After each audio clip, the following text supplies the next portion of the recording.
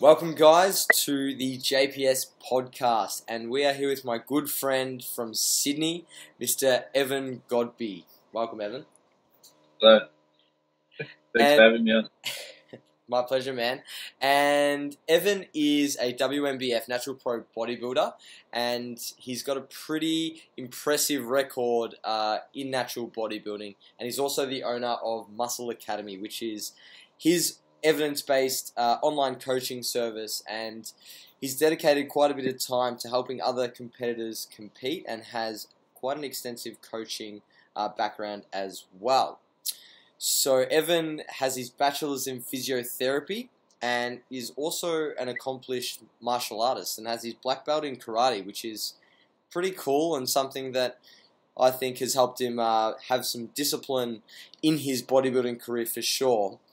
And I'm really excited to talk to Evan today because we're going to be discussing his contest prep for 2017 and what he's going to be doing in getting to the stage later this year. So welcome, Evan.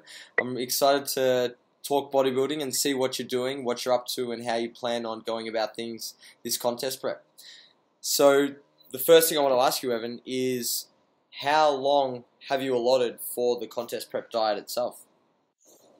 I think from start to finish, it was 34 weeks between the beginning of the diet and the last show that I have planned, which is WNBF Worlds. And the first show that I want to do is just an amateur show in Sydney, and I think that was something like 28 weeks from the beginning to end. Awesome. And when you set up your contest prep diet, do you periodize your nutrition, or is it very much adjusting as you go, knowing that you have to get to a target body weight, body fat percentage? How do you approach that? Yeah, so pretty much it's periodized in the sense that we plan out some diet break periods. So we know that what we've spoken about, me and my coach, is some of you would know, is Alberto Nunes from 3DMJ. Coming down to Melbourne. Yep, coming down to Melbourne in a few weeks, which will be great. So last time what we did like Mike Israel would call this a maintenance phase. So we did like a 6-week block in the middle of the diet where we basically ate more calories around maintenance. And so this time we're thinking, okay, we're going to do probably just shorter stints of diet breaks, spaced about every couple of months in maybe every 8 weeks or so, 1 or 2 week diet breaks, just to kind of keep things in check. And otherwise, it's more or less adjust as you go type of thing. We set up certain calorie or macronutrient values at the beginning, and then we're adjusting as we go. We haven't really made any adjustments at this point except to add a third high day each week. So we're doing multiple day refeeds. Multiple day refeeds, awesome. So in terms of the size of the calorie deficit, I guess in these fat loss phases throughout your contest prep, how big is the deficit? Are they quite aggressive, or is it pretty slow, moderate? What has been the approach so far? Yeah, so we looked at my maintenance to begin with, or what I was eating in the off season, whether it was maintenance or maybe a slight surplus. It was around 3,600 to 3,700 calories, and we've gone basically straight to 2,900 to 3,000 for the low days. But having said that, I am doing, as I said, 3 high days. We started with 2 high days consecutively each week, and that's at around 39 to 4,000, or close to 4,000 calories actually. So yeah, I mean, at the moment, more or less half the week is kind of in a surplus, and then we've got kind of some reasonable low days as well. And I'm doing a fair bit of cardio at the same time. We've measured that in like a calorie amount. So I use a heart rate monitor to measure my cardio, and I'm doing around 1,200 calories of allotted cardio every week. Awesome. seems to be a very sustainable approach, especially at the start of the prep. And you mentioned that you have 2,900 to 3,000 calories on your low days. So in terms of tracking your calorie macronutrient intake, do you have ranges, or are you aiming for a specific number? Does this start to tighten up as you get deeper into the prep, or is it something that will be pretty constant throughout? Yeah, so that's exactly what we do. We have ranges, so I think it's 240 to 250 protein, just speaking for the low days. The carbs are 325 to 335, and the fats are 65 to 75. So it's approximately 2,900 to 3,000 calories or so. And yeah, that's pretty much just what I try to stick to every day. That we also have ranges for the high days. As we progress into the contest prep, does it tighten up? I think last time, just speaking for what we did in 2014, it tightened up a little bit, just because when I think the fats really tightened up, we wanted to change that from a 10 gram range to like a 5 gram range, especially when you kind of down at we went pretty low with fat. We were down to 35 grams of fat or so last time. Certainly for peak week, it was pretty, tightened up a little bit as well. But we didn't really go too nuts because last time I prepped for a long time as well. It was 33 weeks last time. So, I mean, if I'm not really, really lean by the end of 7 to 8 months, then I'm, there's either something wrong with the approach or with how I'm implementing it. Yeah. So it didn't need to change too much. Right. And you mentioned earlier that you're having diet breaks and you're going to bring your calories up to maintenance.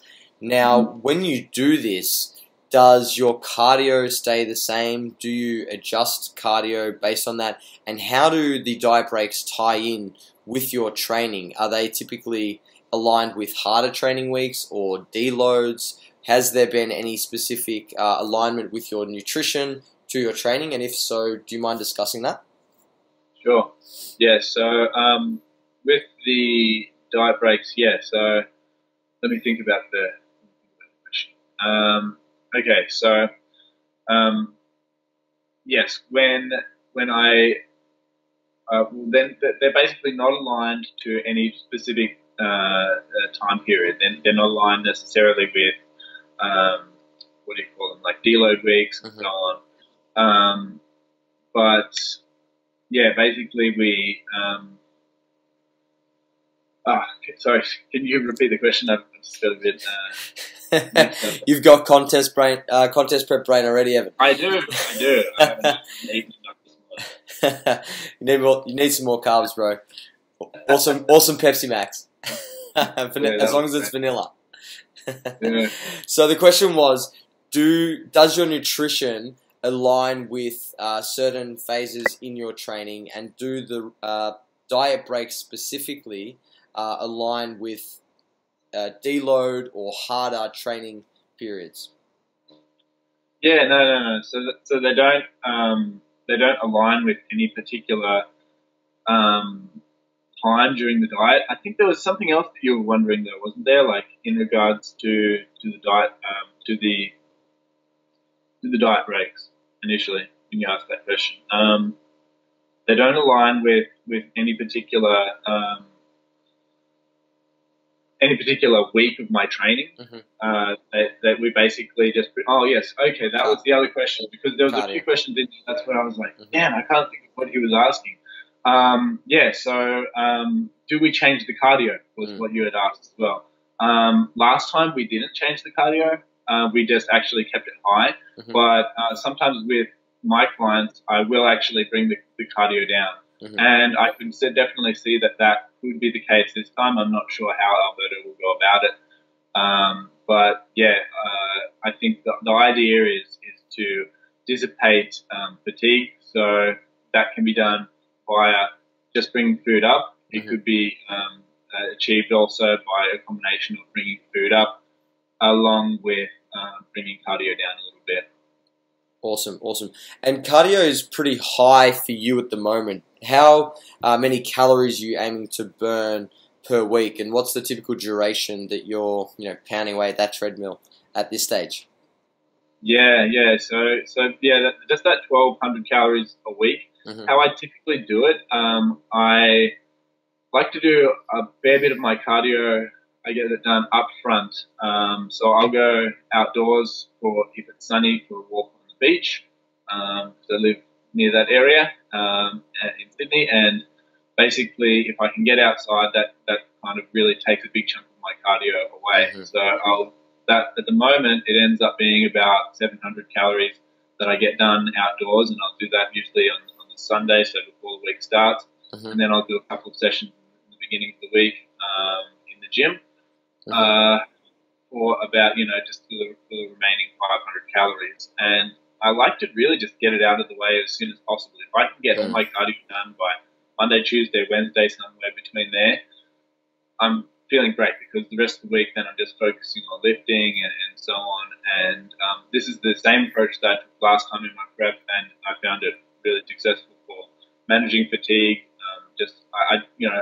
A lot of us bodybuilders don't necessarily always enjoy doing cardio. I mean, I Hmm. enjoy it to a degree, but when you have to do a fair amount of it, it gets tiring and Hmm. boring and that type of thing. So yeah, I do try to kind of get it out of the way if I can. Awesome. And do you have any specific requirements from Alberto in terms of when to do the cardio, based on when you're having your refeeds and so forth at this stage? Uh, when to do the cardio based on my refeeds? No, not necessarily. He just says, get this amount done. Yeah. And so I just go ahead and complete that. I do have my refeeds typically on, at the moment, Saturday, Sunday, Monday. Hmm. And I'll do that fair chunk of cardio on this Sunday. But I mean, even if I had made that a low day, I'd be still, I think, doing that the same thing, because a bit more time free on Sunday, Mm. so I can really just bang out a big bit of the cardio, and I just don't even think about it a huge amount as cardio, because it's just, for me, it's just going for a walk on the beach. Yeah. And often I do that in off season anyway, just for fun, and like a bit of meditation time for me, really. Yeah, yeah. It's all about the big picture and adherence. And one of the other questions I wanted to ask you about was, when you're coming into a contest prep, what are some of the things that you do from a psychological standpoint? Like you mentioned that you have similar practices with your cardio in the off season as you do in the contest prep to make that transition easier. What are some other things that you do to prepare yourself mentally for your contest prep? To prepare myself mentally, well, I know certainly leading into this season, I really was cognizant of my body composition for a good at least 6 months leading up to it. So Mm. I'd come back from a holiday in Europe. I'd already done a mini cut just before kind of in the months before the holiday, coincidentally. And so I was already fairly lean. I was even leaner when I came back from Europe. And then I kind of was like, okay, well, you know what? I feel like I kind of look pretty good now. I'm competing in about 6 months. I don't want to blow out too much. So what Mm. can we do? I just kind of like ate. I think it was probably in a slight surplus, because, I kind of filled out a little bit more after coming back from Europe, but I didn't gain a whole bunch of fat. So that was kind of the approach that I took, just kind of like almost maintain until the contest prep, Mm. and just focus on the training in order to really, just try to progress a little bit and make some improvements where I needed to make them. And ended up being pretty lean at the start of the prep. And I think that's kind of the biggest change from what I did this time to last time. I was a good, 7-8 kilos lighter than when I started my previous contest prep, and that's, I think, just going to be key for me to make this prep a bit easier. Mm-hmm. It's not in any way stressful for me. It's I can probably eat more for a longer period of time and that type of thing. So I think that was probably my biggest thing coming into the prep, but in terms of just mentality, I mean, I knew it was coming up. I spoke to Alberto a few months in advance. I said, okay, like, let's plan this out. When are we going to start? So I had it all mapped out. in my Yeah. mind. I knew it wasn't a surprise for me. I knew exactly what was going on. I think, planning can be a key point for many people rather than just contacting a coach when you think, oh, well, I might start a prep now. Maybe you contact them too late. Mm. You're better off planning it in advance if you can, and then it will all be much smoother, in my opinion. Yeah, for sure. And obviously, you're quite experienced when it comes to competing. You've competed in multiple seasons before. What have you learned from prep to prep to prep that has helped you become so, I guess, relaxed and at ease with the contest prep? Because it's a very stressful period in many senses. So what are some key lessons that you've learned from all of your experience in getting on stage that allow you to manage stress and your mindset during a contest prep? Yeah, I think one of the biggest things was allowing enough time. Initially, when I started prepping, in my first show, I didn't prep at all.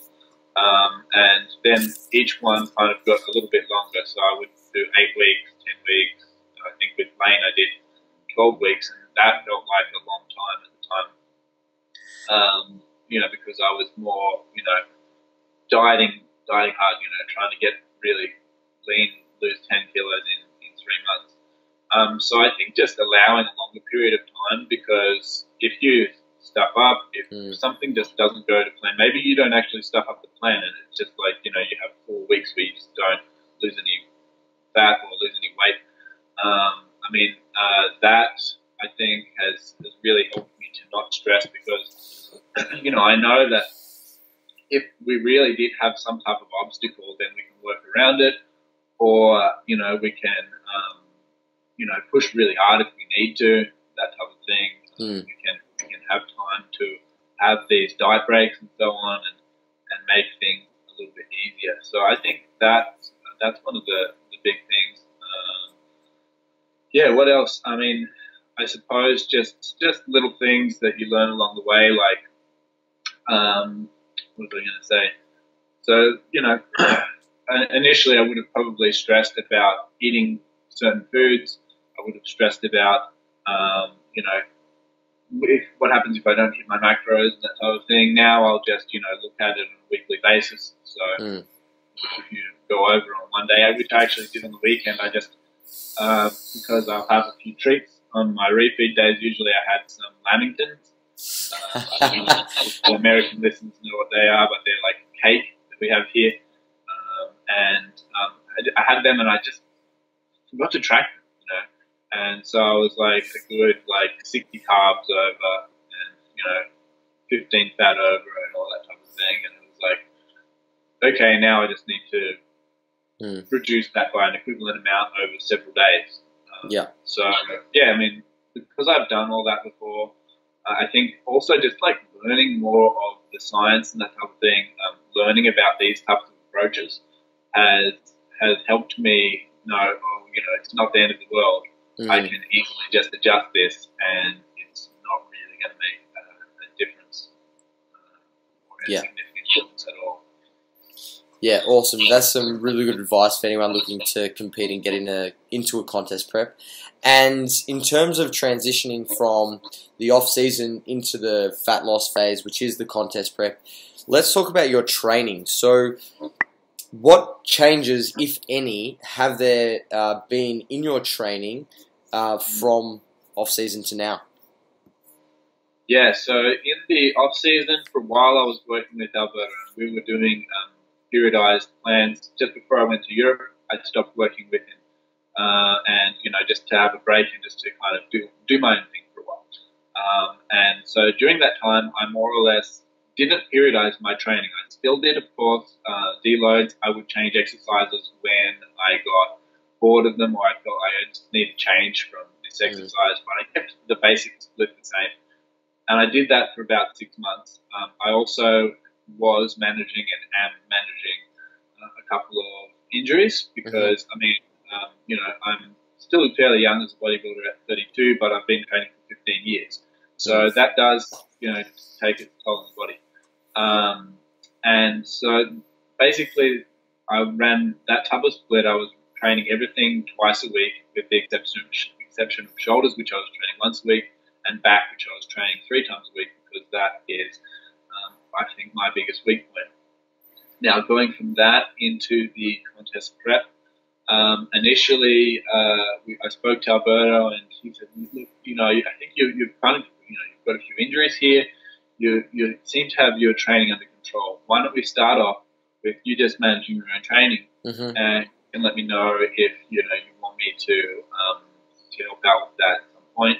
And so after the first kind of mesocycle, which was kind of like just make maybe a more planned version of what I was previously doing with a few percentages for essential 1RMs for some of the main lifts that I was doing. I then said, okay, now what I'd like you to do is you can plan my main lifts and I'll plan my secondary work. So actually a lot of my secondary work is fairly similar. Changed a couple of things around. But yeah, that's pretty similar. And Alberto's kind of just set up a split for the main lifts, which for me, I'm actually not doing any of the big 3. Just mainly working around injuries. So I'm doing, instead of squat, bench, dead, I'm doing a hack squat, what am I doing at the moment? Like an incline dumbbell press variation and a rack. Yeah, so I'm doing those and not really doing any overhead pressing at the moment, unfortunately. I do like that exercise, but the shoulder is the biggest thing for me at the moment. And that's just not liking much overhead stuff. So I have to leave that out for a little bit, but luckily shoulders aren't really my weak point, so they're not really disappearing. Awesome, and I think there's a lot of really good points for bodybuilders and physique athletes to take from that is how important it is to manage injuries and appropriately select exercises during a prep, because the last thing you want to have is an injury, because if you can't train well, you're going to potentially lose lean mass and bring a subpar physique to the stage. So do you want to talk to us about, what exercises why you chose those exercises and, whether or not people need to squat, bench and deadlift, during a contest prep? Yeah, totally. So I think, this is something interesting between somebody who is advanced or experienced and somebody who is newer to training, maybe a beginner or intermediate. Those people might be benefiting a lot from doing squat, bench, and deadlift in their programming. There might not be any reason why they shouldn't do those exercises. Now, in my case, I just have a few injuries. Like, they're not major injuries, but they're things that I don't really want to get worse. And so technically, I can squat. If I didn't have any other equipment, I could probably squat. But I have a right knee injury, which I haven't had really looked at, but I think it is just like a cartilage wear issue. Kneecap. I have a lower back injury, which I have had for a long time, which is like a disc bulge or disc protrusion in my lumbar spine. And I have just an inflamed shoulder at the moment. I'm not entirely sure what it is, but I think it's related to the joint always having been a little bit unstable, a little bit looser than the other side. The exercises that I am doing are instead of a squat, because with a squat, if I lean too far forward, back gets a little irritated to the point where it's just, a bit uncomfortable for the next couple of days. If I really try to stay really upright, doing a high bar squat, the knee. So I'm like, okay, this is a problem. I'm flaring one or the other or both up doing this exercise. So for now, I'm doing a hack squat, which, is probably, because it's a machine, it's maybe a little bit less stability required. I can push through both sides fairly evenly. You know, because if you have an injury, sometimes you maybe lean more to your good side, especially on a free weight movement, because the other side is sore and it doesn't want to push. So I'm doing that. It also takes all the stress off the lower back. So I don't have any issues with that part. It's just, you know, maybe a slight irritation of the knee, but that's more or less every single leg exercise that I do will irritate the knee to some moment. And so that's that one. The rack pull, because funnily enough, I was doing sumo deadlifts, so that actually didn't irritate the lower back at all. So if I had done conventional deadlifts, which I haven't done for a while now, they do irritate the back. So it's just that getting down into the deep part of the sumo deadlift. So I thought, okay, well, it's really that knee range which is the problem, so I'm going to have to start from higher up. So a rack pull, I suppose I could do a block pull, but the racks at my gym are just probably the perfect height. I just start below the knee, and that seems to be giving me, you know, no problem for the back, no problem for the knee, but quite a good contraction through the posterior chain. And then the shoulder type of thing, or the chest exercises have to be a incline dumbbell press. I'm going to put it at about 45 degrees, so it's like a high incline, and I've just found that angle seems to be the best. If I'm really upright, it's no good. If I'm too flat or in a slight incline, it's not as good either. I really watch the loads that I'm using for that, so I'm training a little bit lighter, definitely sub-maximal, not necessarily going to failure, and really watching the form. So, I've kind of got that down to that exercise for a combination between horizontal and a vertical press, I suppose. I'm not really doing either of them. It's just a hybrid, kind of covering chest and shoulders at the same time. For the main lifts anyway, I do some other things like machine chest press and so on. Yeah, that's awesome. I think that's extremely important for listeners to understand, is that there's no magic exercise to build muscle, and that, you know, if you are carrying injuries during a contest prep, you need to work around those as best you can to, you know, survive the course of your contest prep, really. And in terms of your program design, Evan, you know, as we diet down, we start to, you know, have lethargy increase, our performance starts to suffer, and, you know, we can't lift the weights that we typically could lift. So how does your training adapt to that? Is it a big shift towards auto-regulation and less prescribed percentages and things like that? Talk to me. Yeah, so as we go along, I found that I tend to tolerate some people will go ahead and cut volume straight away. We've spoken about this. You and me have talked about this before. Yeah. As you know, just for the benefit of the listeners, I will tend to keep my volume as high as I can. Not like trying to push my maximum recoverable volume type of thing, but just keeping it. You know, if I was working at some certain level in the off season, why not just keep it about the same going into the prep, and then eventually taper it down. At this point, I haven't really noticed anything major. I've had maybe some slight decrements in performance. I think it was really last week because I had to change my whole training structure around. Why did you have to change your training structure, Evan? Tell the listeners what you did. Yeah, so I did something a little bit stupid. A little bit. Yeah. I was at the Sydney Fitness Expo, and they had one of these challenges. Now, I'm usually not one to do these challenges because I'm like, you know, that's just stupid, and it's kind of embarrassing as well to stand there and you have a whole bunch of people watching you. But we came across this stand and I saw these people doing bicep curls, and I was like, oh, okay, you know, they're just getting they're getting some little shaker or something like that. But the guy said, you know, no, look, you know, you win a year's supply of protein, $2,000 worth of protein powder if you get the record for the day. I said, what's the record? It's about 400 reps with 15 kilo bar. So I was like, okay, I can probably do this.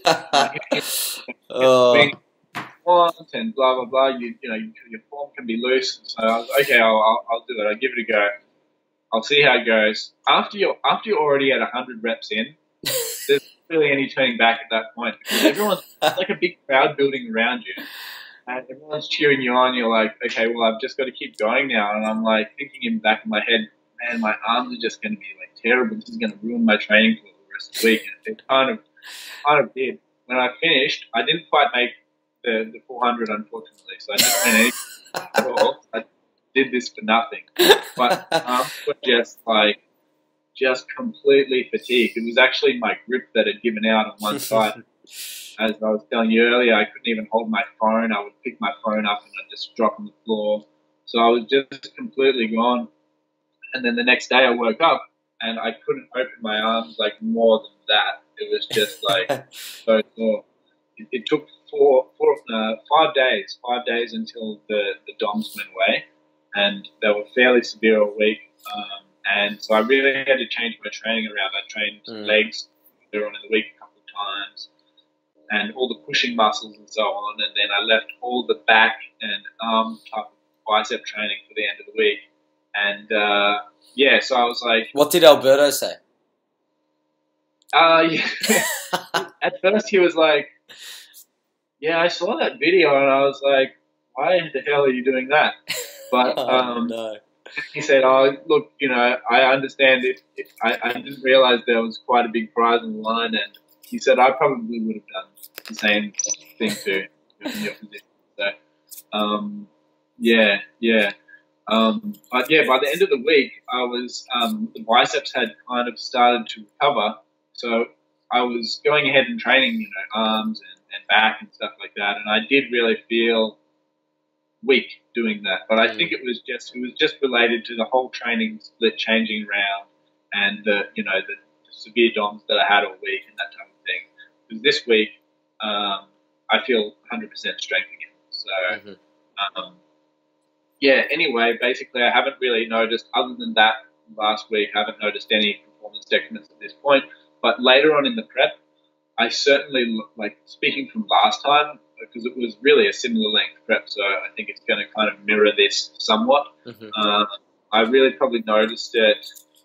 I definitely noticed my squat went down, and I noticed my pressing movements went down, probably somewhere into a couple of months into the diet, like 2-3 months into the diet. Just started to lose reps, and eventually I might have had to go down, like, 5 or 10% weight on each of those movements, just so that I can keep the form good, because I'm all for maintaining loads on exercises, but that was my next question.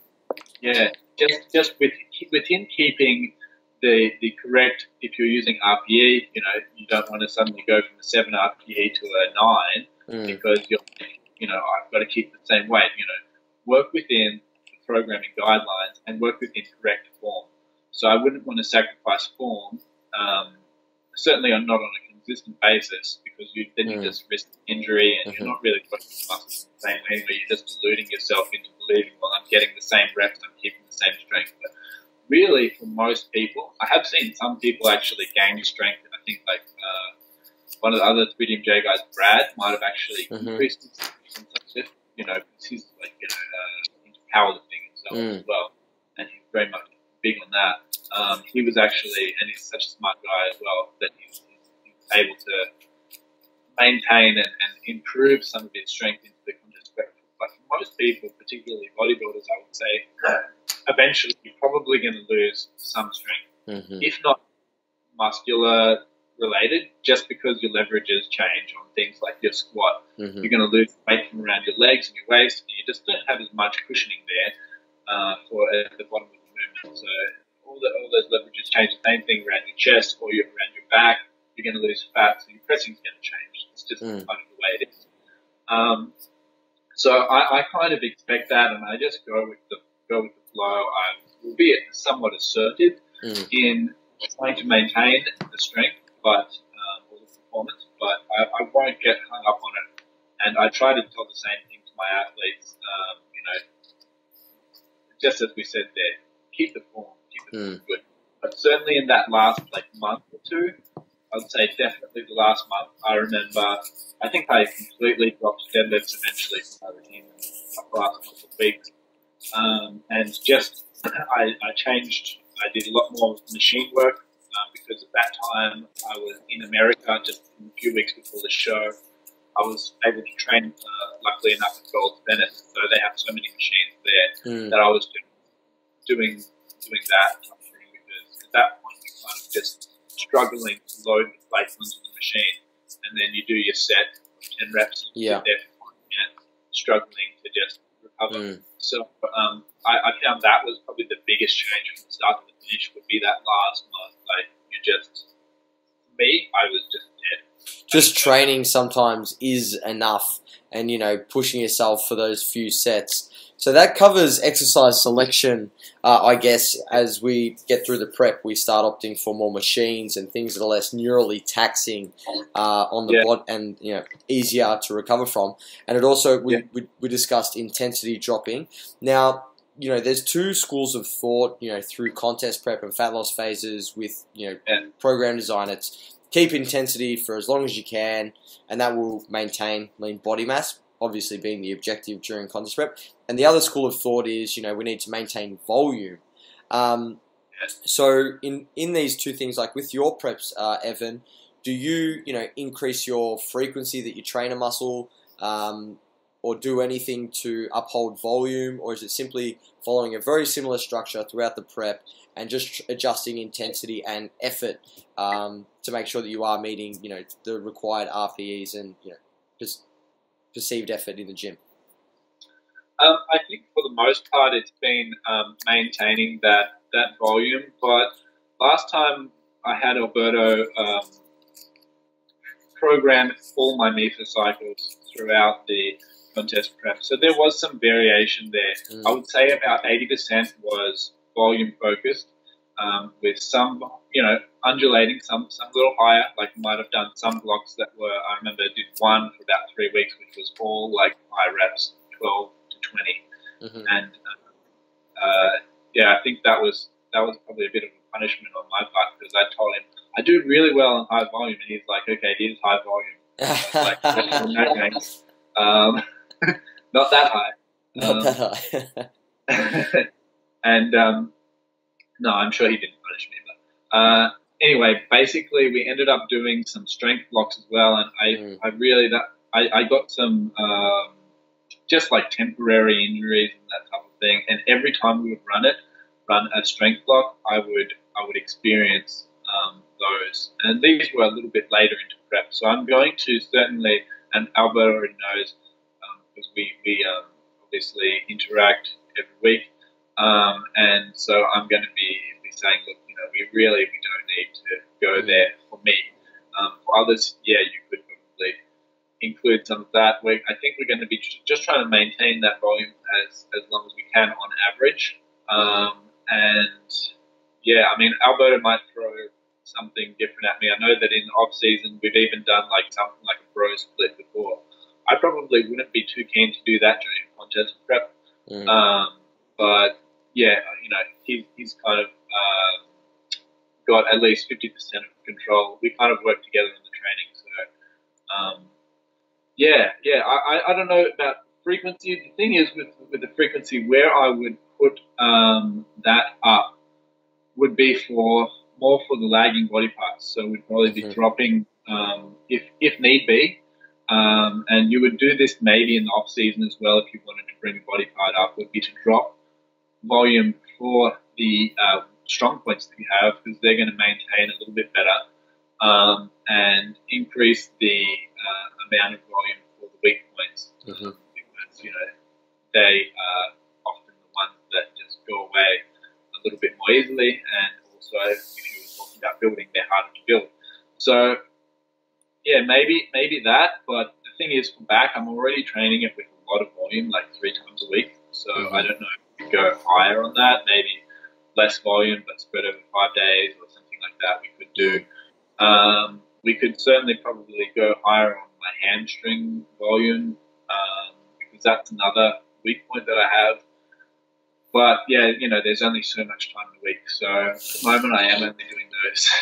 I am only doing those twice, but we might spread that out a little bit more, particularly if we notice something is kind of like really getting weaker, or it's really like visually not quite where we want it. Mm-hmm. Maybe during a diet break phase or something like that. Yeah. Or I don't know if we'll do any maintenance phases, which was basically a diet break for a longer period of time. We may kind of do that, but I think for the most part, I'd love to just see a fairly steady, not much change through, no crazy changes within cycles, and then once eventually I'm really starting to struggle, let's say, we can certainly start to adjust that volume downwards. But I think no higher intensity stuff for me. I think that's for people who are completely physically healthy and are going to tolerate that well. And for shorter people too, they have to move less distance. Yeah.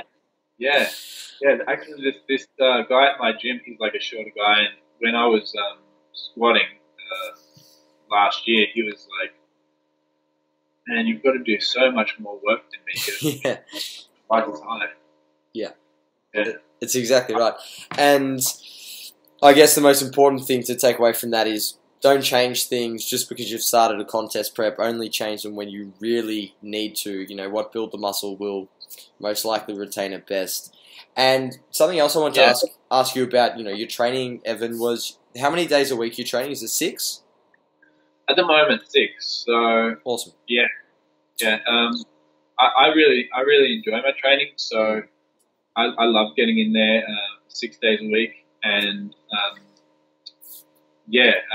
pretty much that just allows, if you have more days in the gym, you can potentially do more total work, right? Mm-hmm.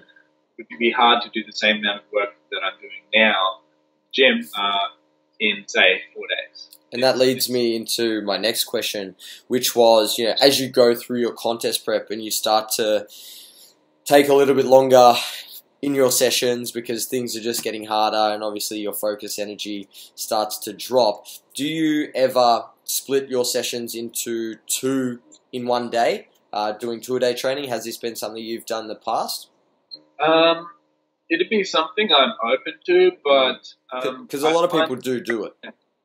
Yeah, I mean, for example, I've seen like Steve Hall. He's another guy who's prepping at the moment who has been doing that and implementing it, and he really loves it.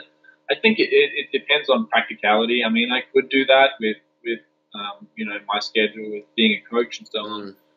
Open to doing that, but I don't know if I would really enjoy doing it. I like to kind of just get in there, get it done, and my session might be say 2 hours, sometimes 2.5 hours, and I just get that done for the day, and then I can focus on then other things, whether it be coaching or creating content or whatever for other parts of the day. It's almost like carrying mental baggage if you know that you've got to go in again and finish off what you started.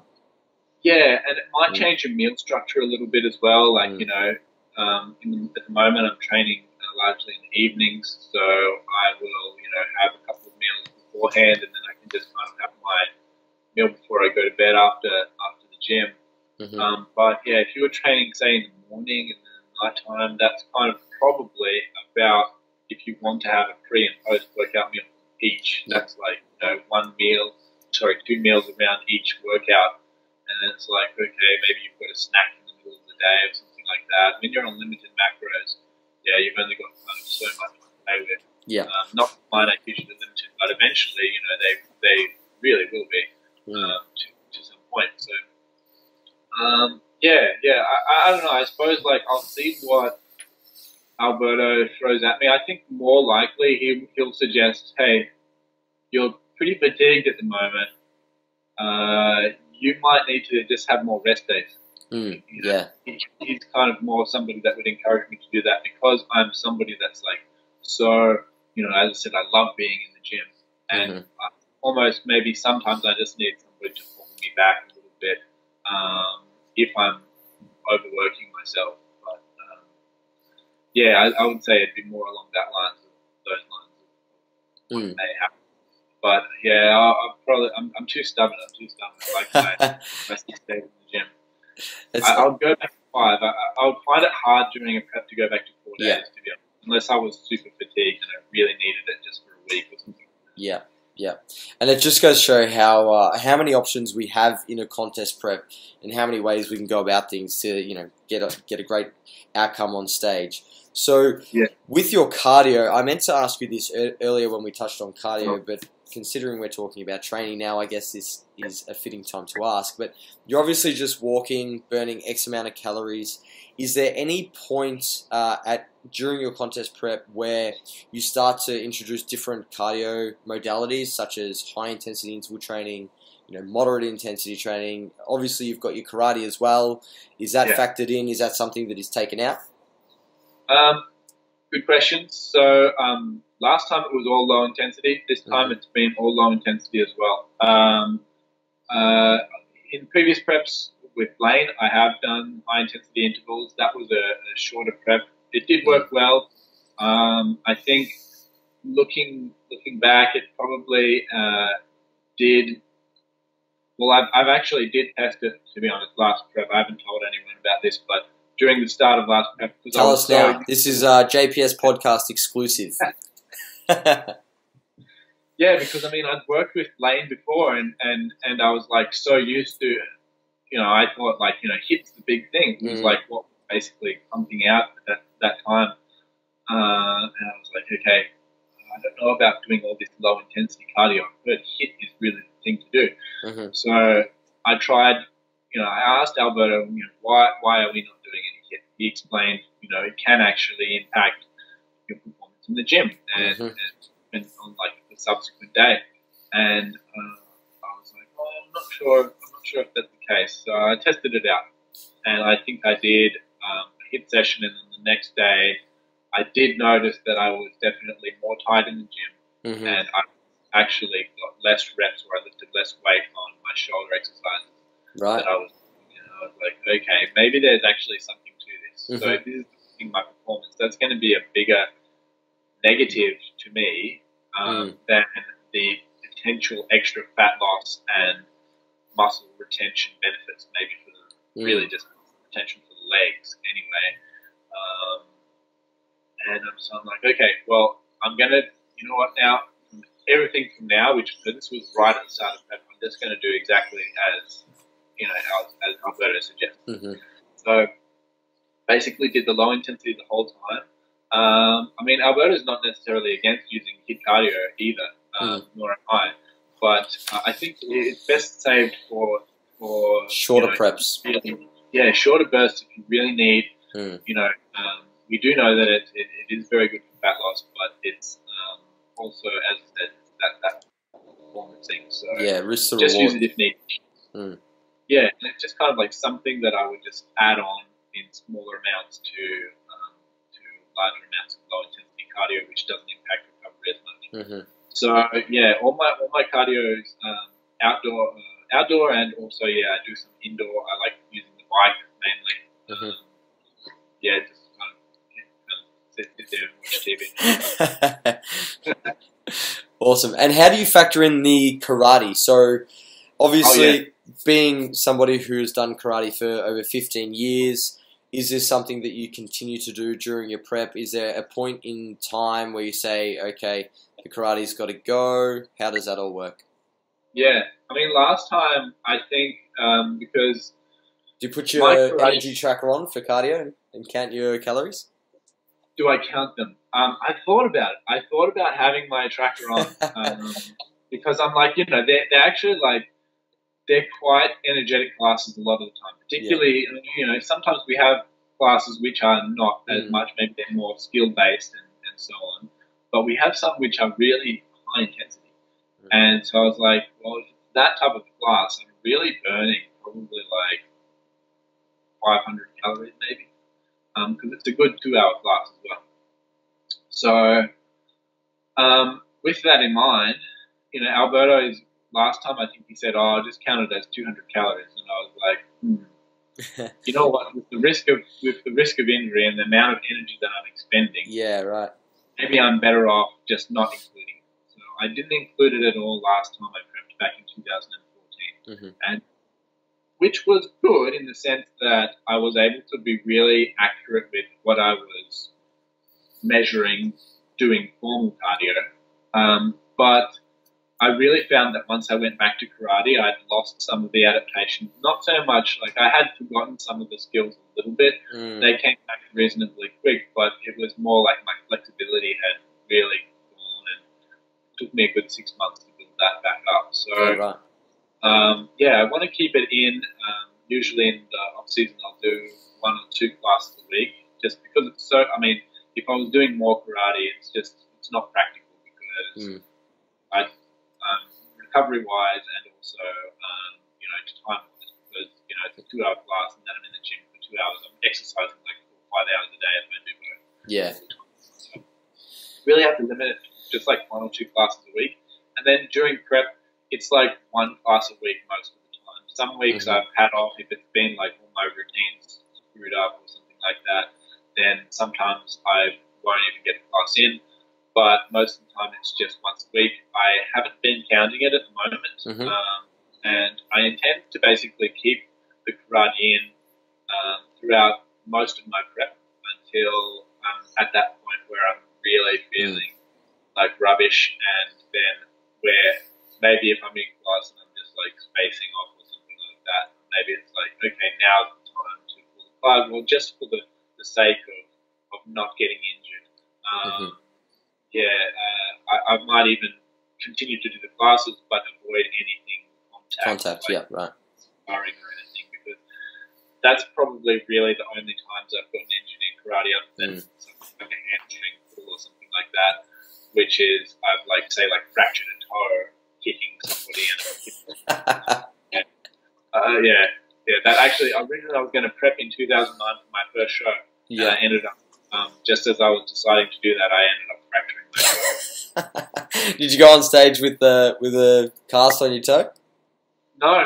So I'd basically been thinking about prepping, and I decided to not prep until the year because, or to the end of that year, because I lost some muscle in a fair amount of muscle in the calf, and that's why I couldn't weight bear.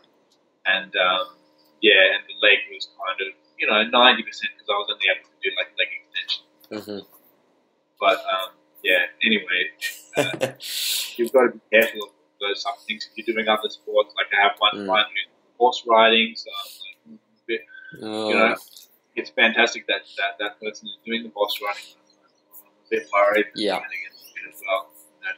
I had a similar situation. A client of mine plays indoor soccer. He's just started his prep for October, and I said to him, you got to dish the indoor soccer.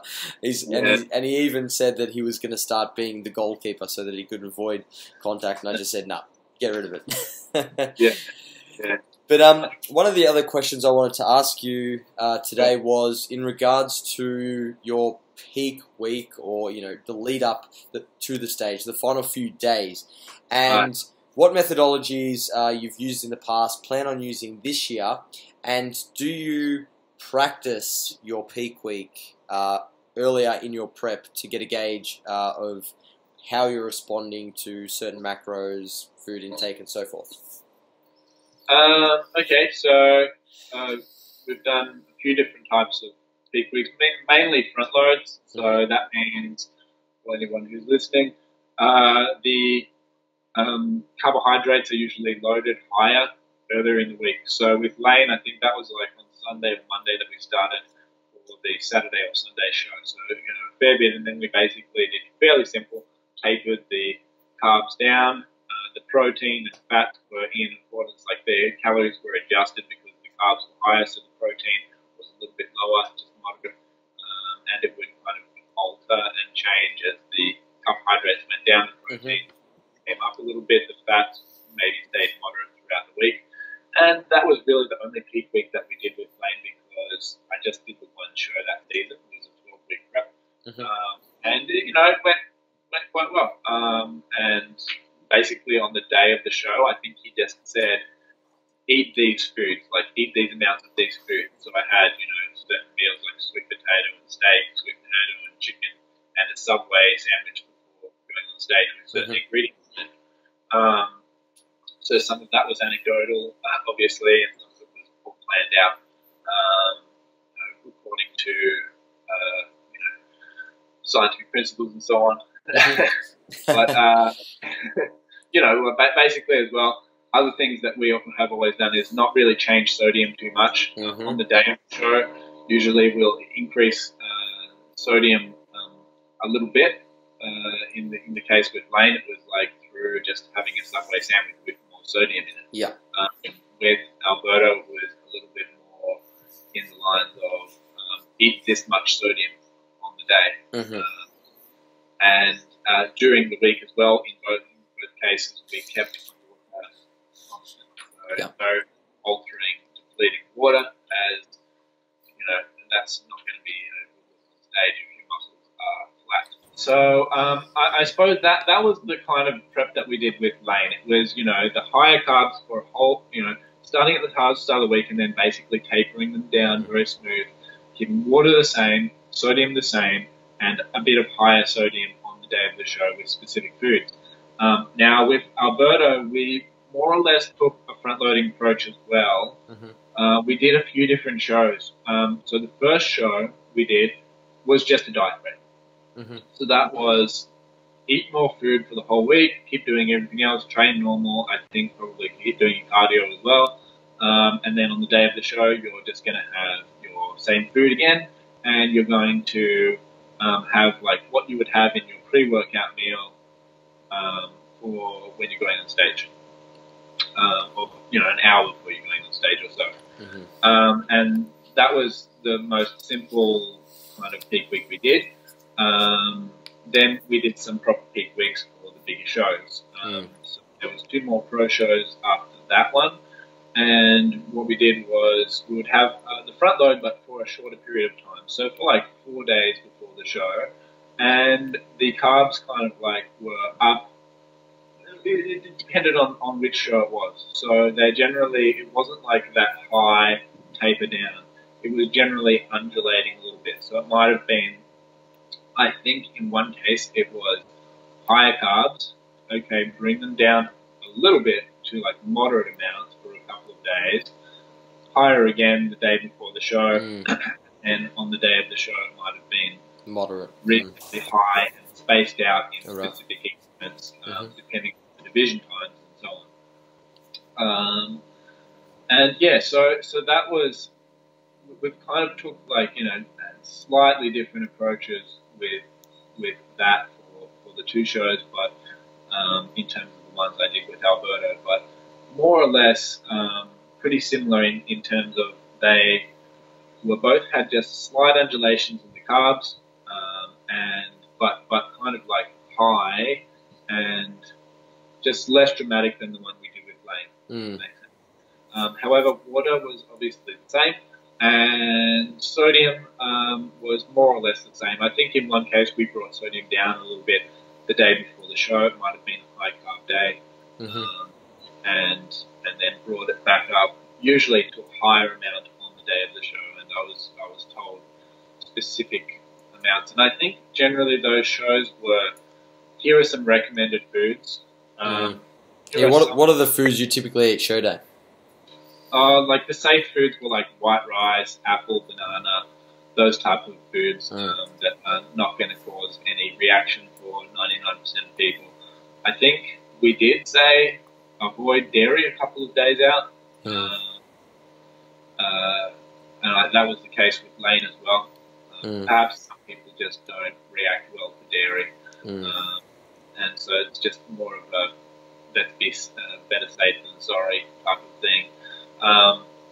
But yeah, other than that, it was just eat what you like. So I remember at the first show, which was the diet break one, it was like I had sweet potato and kangaroo sausages and something like that. Yeah. And then there's a picture that gets put up with me pretty frequently where I'm all tanned up and I'm eating a Pop-Tart. So it was a pumpkin pie Pop-Tart. And that was just the stage when I was pumping up. Yeah. Foods that I'll eat when I'm pumping up, that type of like sugary foods, might be some jelly snakes or something like that, might be even like strawberries I've had good luck with, maybe something salty and has a bit of fats like peanut butter as well.